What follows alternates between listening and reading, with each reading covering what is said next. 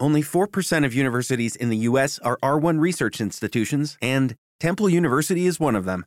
This means 100% of students have the opportunity to participate in hands-on learning and research with world-class faculty. With over 600 academic programs across 17 schools and colleges, Philadelphia's largest public university provides students with a rich variety of opportunities and propels graduates to succeed in their careers. Temple University. Schedule a campus tour today at admissions.temple.edu/visit. The god of mischief is back and better than ever. Loki. Wow, great to see you again. Critics agree Loki Season 2 is marvelous, great. And it's finally here. How much do you know? Let's assume I don't know much. A mind-bending adventure. Spectacularly cinematic. I've been waiting for a moment like this. It surpasses all expectations. A little over the top, don't you think? I thought it was spot on. Loki Season 2. Now streaming only on Disney+. You are listening to Habsent Minded, brought to you by HabsEyesOnThePrize.com.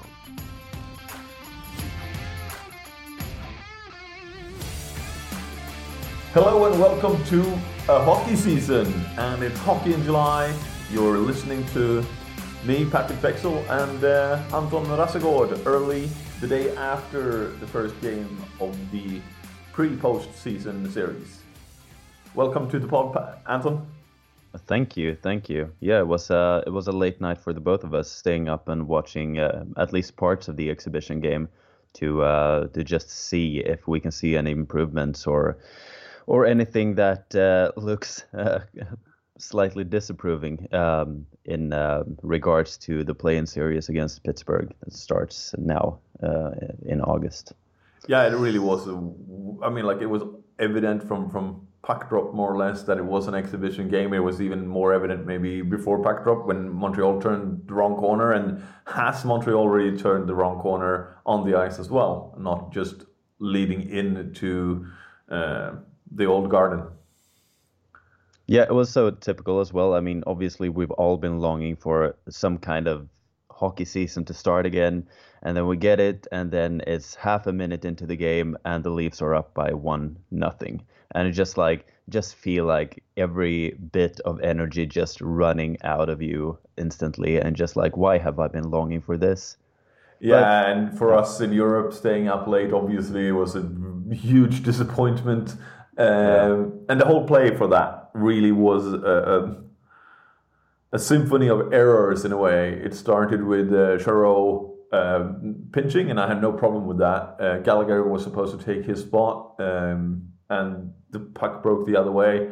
Gallagher wasn't really trying that hard, it seemed, for once. And then, obviously, Weber didn't seem to take the challenge on as he would in a normal NHL game. And I think part of it was that you don't want to get injured right now. So you were a little bit lax. It was the first minute of hockey in 4 or 5 months. It's understandable. Still, it was a lot of disappointment looking at that and tearing my hair out, of course. Yeah, obviously, like if you're 35 years old, or if you're an older player, you don't want to risk anything before going into what could potentially be a series that will last for a couple of months, or like a playoff that will last for a couple of months. Obviously, in this exhibition game, it's more about getting back on the ice and just trying to find lanes and trying to find some kind of positive to build around. But at the same time, like Toronto is in exactly the same situation, and I would be happier today if I was a Leafs fan than being a Canadiens fan. And let's all remember anyway that you have to go through the Bruins and Tampa to get through the big game anyway. So yeah, some of the best teams didn't even play last night. Talking about other teams playing, did you catch the Pittsburgh game? No, I didn't. Can you?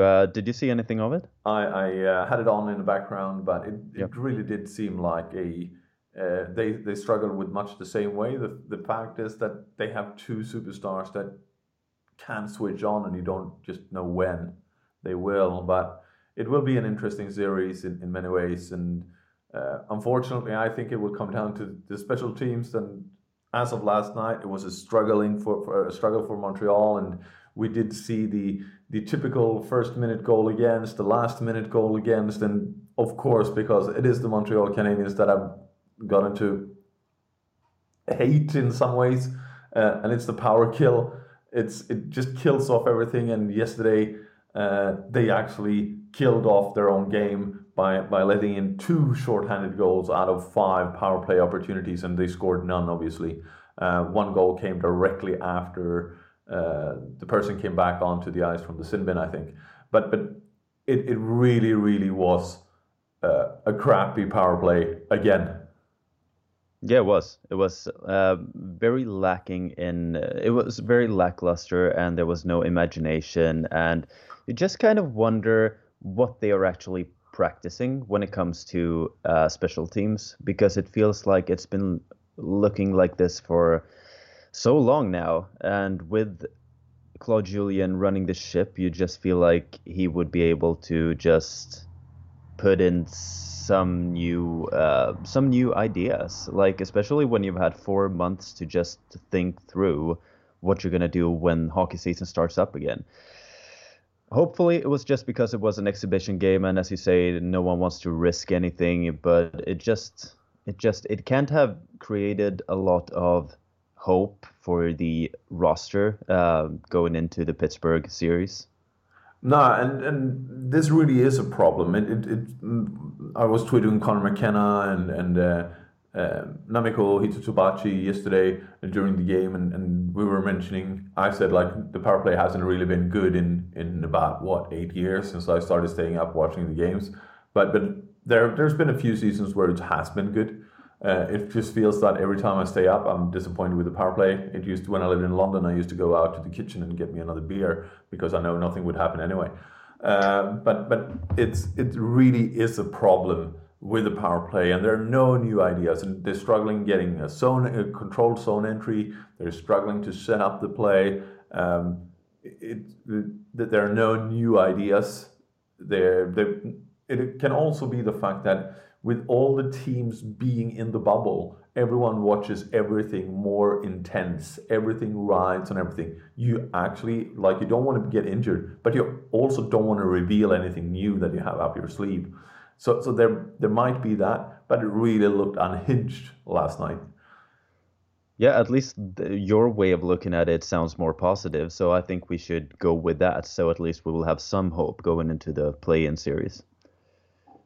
Yeah, because it will come down to the power plays, and it seemed, I think it was the second power play goal where Toronto actually came 4 against 2, and it was Weber and Tatar defending, and obviously every time you have a forward defending in that situation, you're going to get beat, and obviously they overwhelmed Tatar on his side, and it was an easy tap in on his own rebound to get by Price.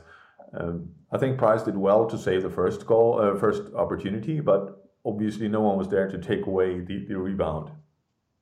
Yeah, and especially you can understand that it may be difficult to create goals in a power play when you haven't played a game for a long time, but at least creating some amount of pressure, and especially not letting in goals when you're one man up.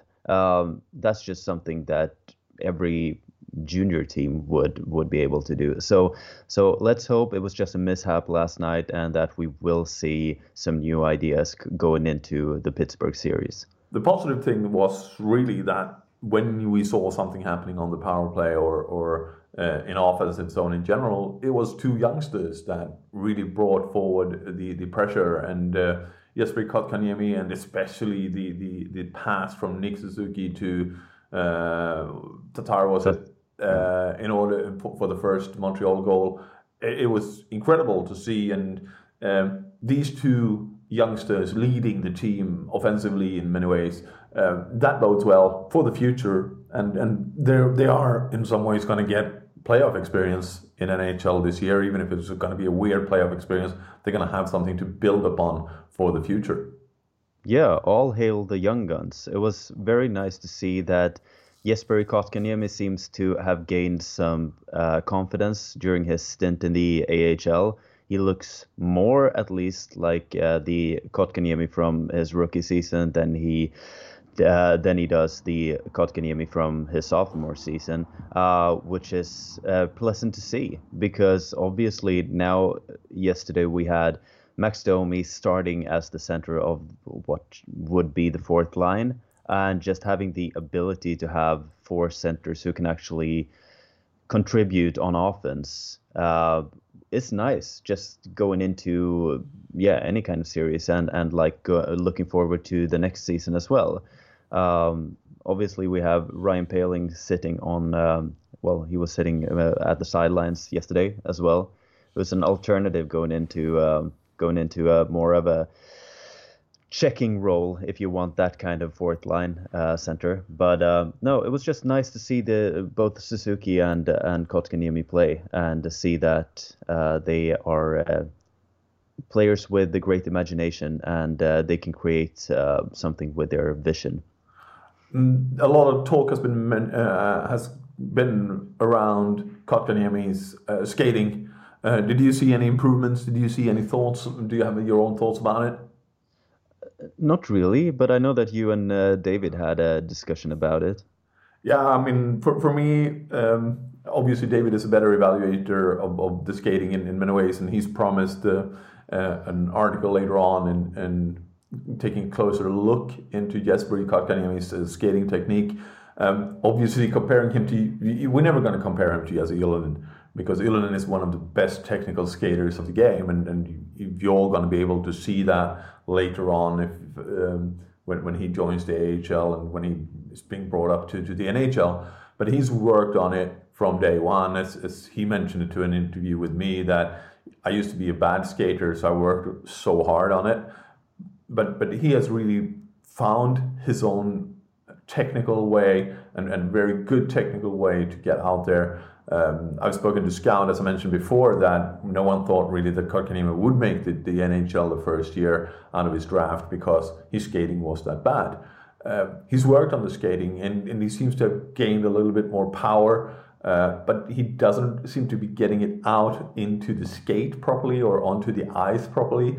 A little bit like Lekkonen struggled with when he joined Frölunda. He worked for it 2 years, I think it took for him to really accelerate into that skater that he can be. I think the balance is a bit off. I think that has to do with muscle mass. He's moved the muscle, the central point a little bit too high. Hopefully that comes down a little bit and he becomes better. David says that not much has changed. He looks more confident and that has changed, but in some ways it hasn't really changed that much. And it can be that on the training ice, that where there's more open space, he is more confident, and you can tell the difference there.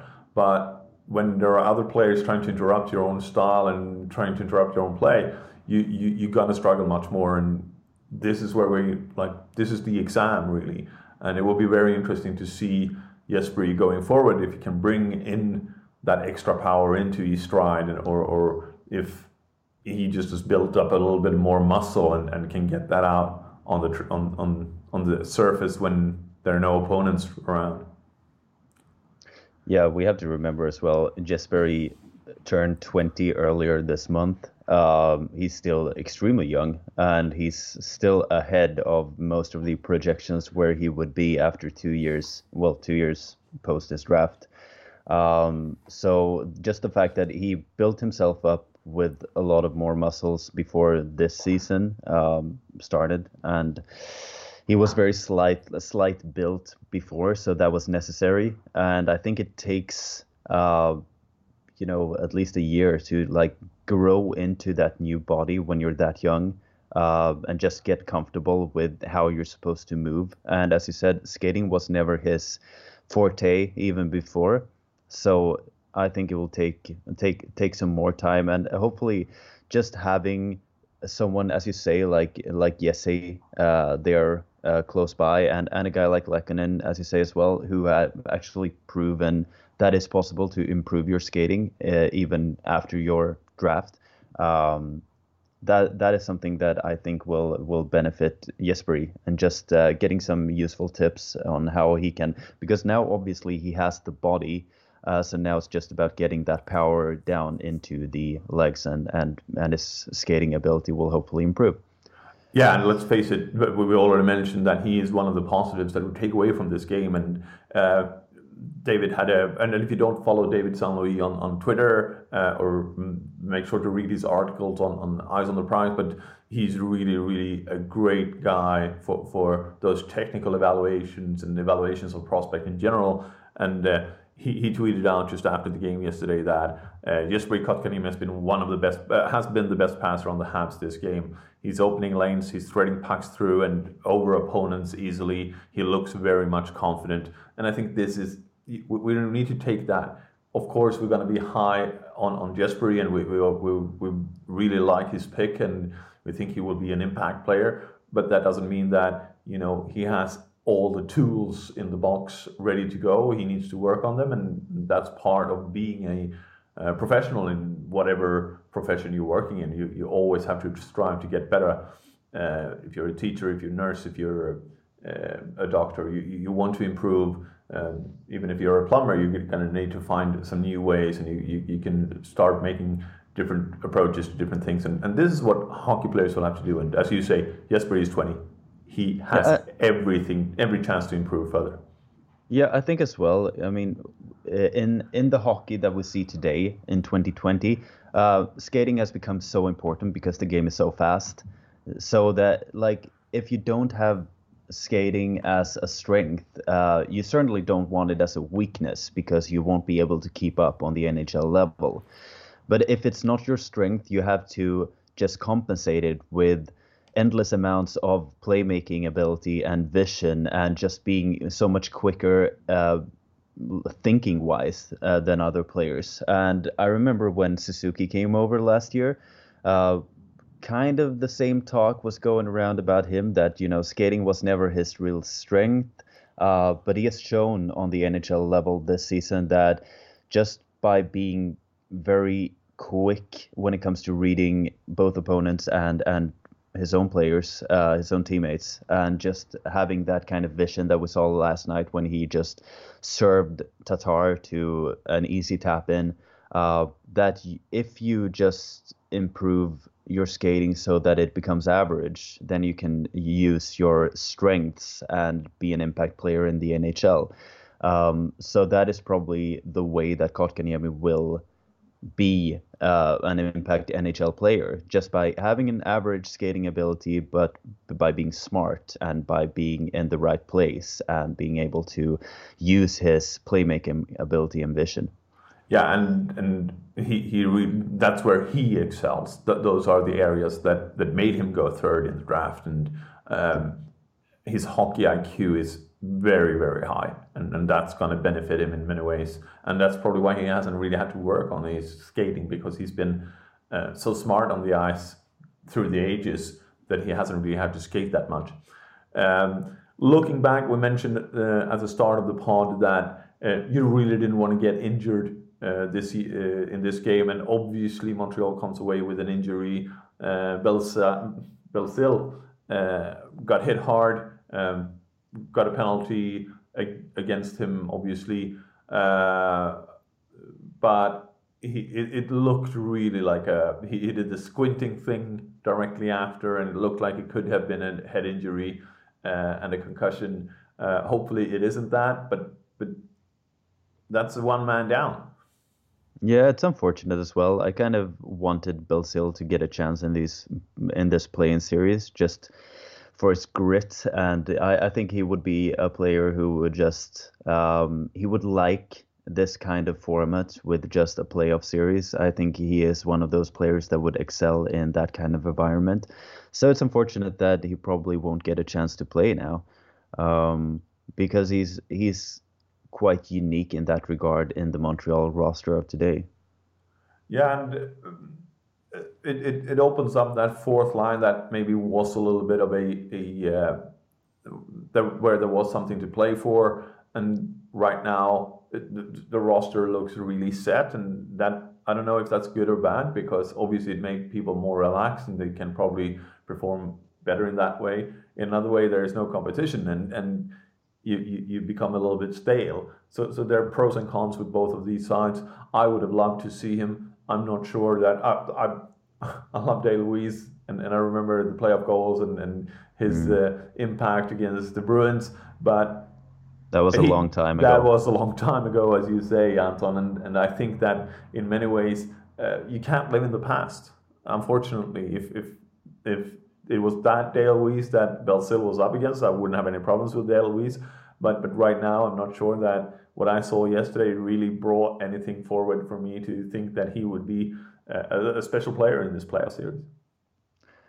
No, and I feel as well that if you have a chance to, if you're going to play a fourth line where Max Domi is going to be the center, then at least let Ryan Poehling play on his side so that he gets valuable experience, because I don't think that Dale Weiss contributes that much defensively so that it's worth it. But that's just my thing. And better than to just, if you're going to play Charles Hudon as well, who is not a classic fourth line player, we've seen that so many times before, then make the fourth line a more of a scoring line instead, and have Poehling and Hudon on the sides.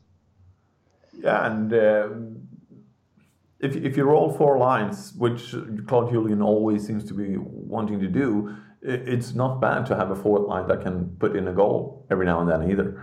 And that is more of an even distributed line, and with a shooter and a passer and playmaker, you really want that in a way, because it creates that opportunity to maybe go after the other team's fourth line with something else than your first line. So the line change doesn't become so much of an impact to the game.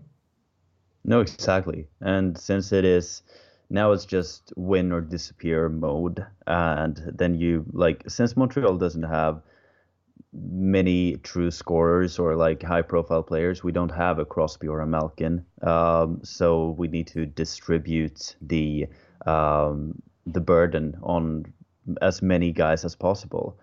And if you can have four lines contributing offensively, now that we don't have a Nate Thompson who can just win faceoffs and just be a really good two-way defensive center, just go for trying to outscore the opponents instead with four lines and endless speed and power. Yeah, and that really is something that we'll look forward to.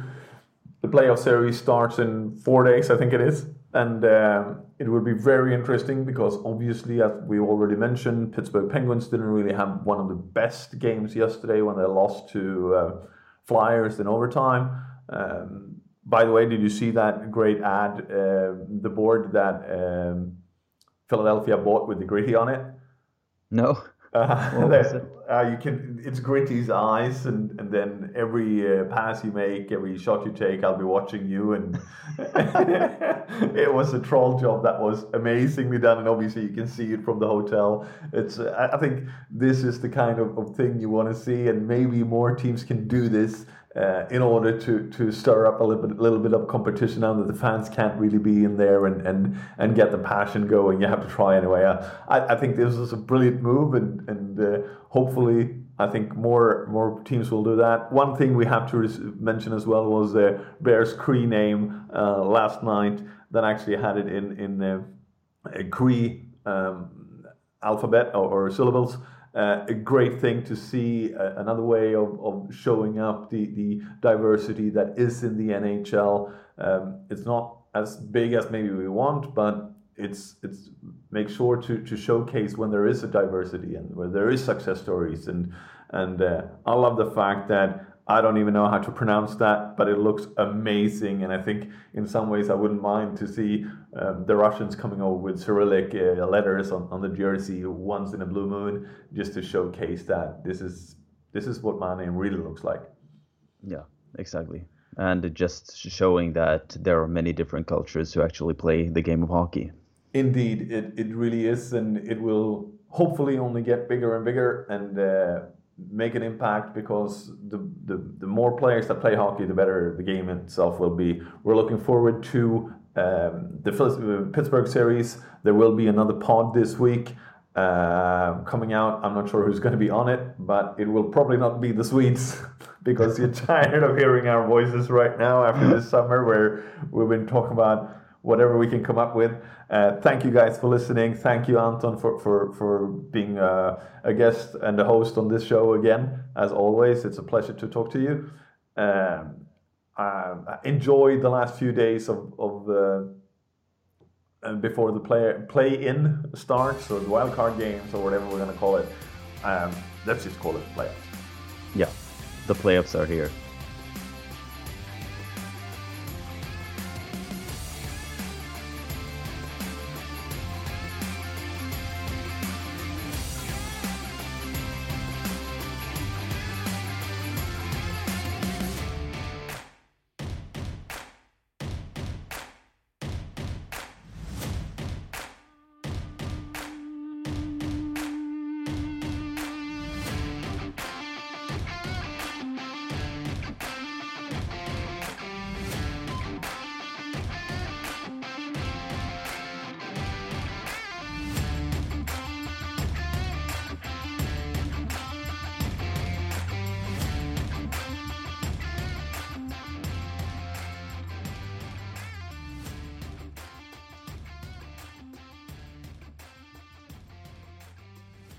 Only 4% of universities in the U.S. are R1 research institutions, and Temple University is one of them. This means 100% of students have the opportunity to participate in hands-on learning and research with world-class faculty. With over 600 academic programs across 17 schools and colleges, Philadelphia's largest public university provides students with a rich variety of opportunities and propels graduates to succeed in their careers.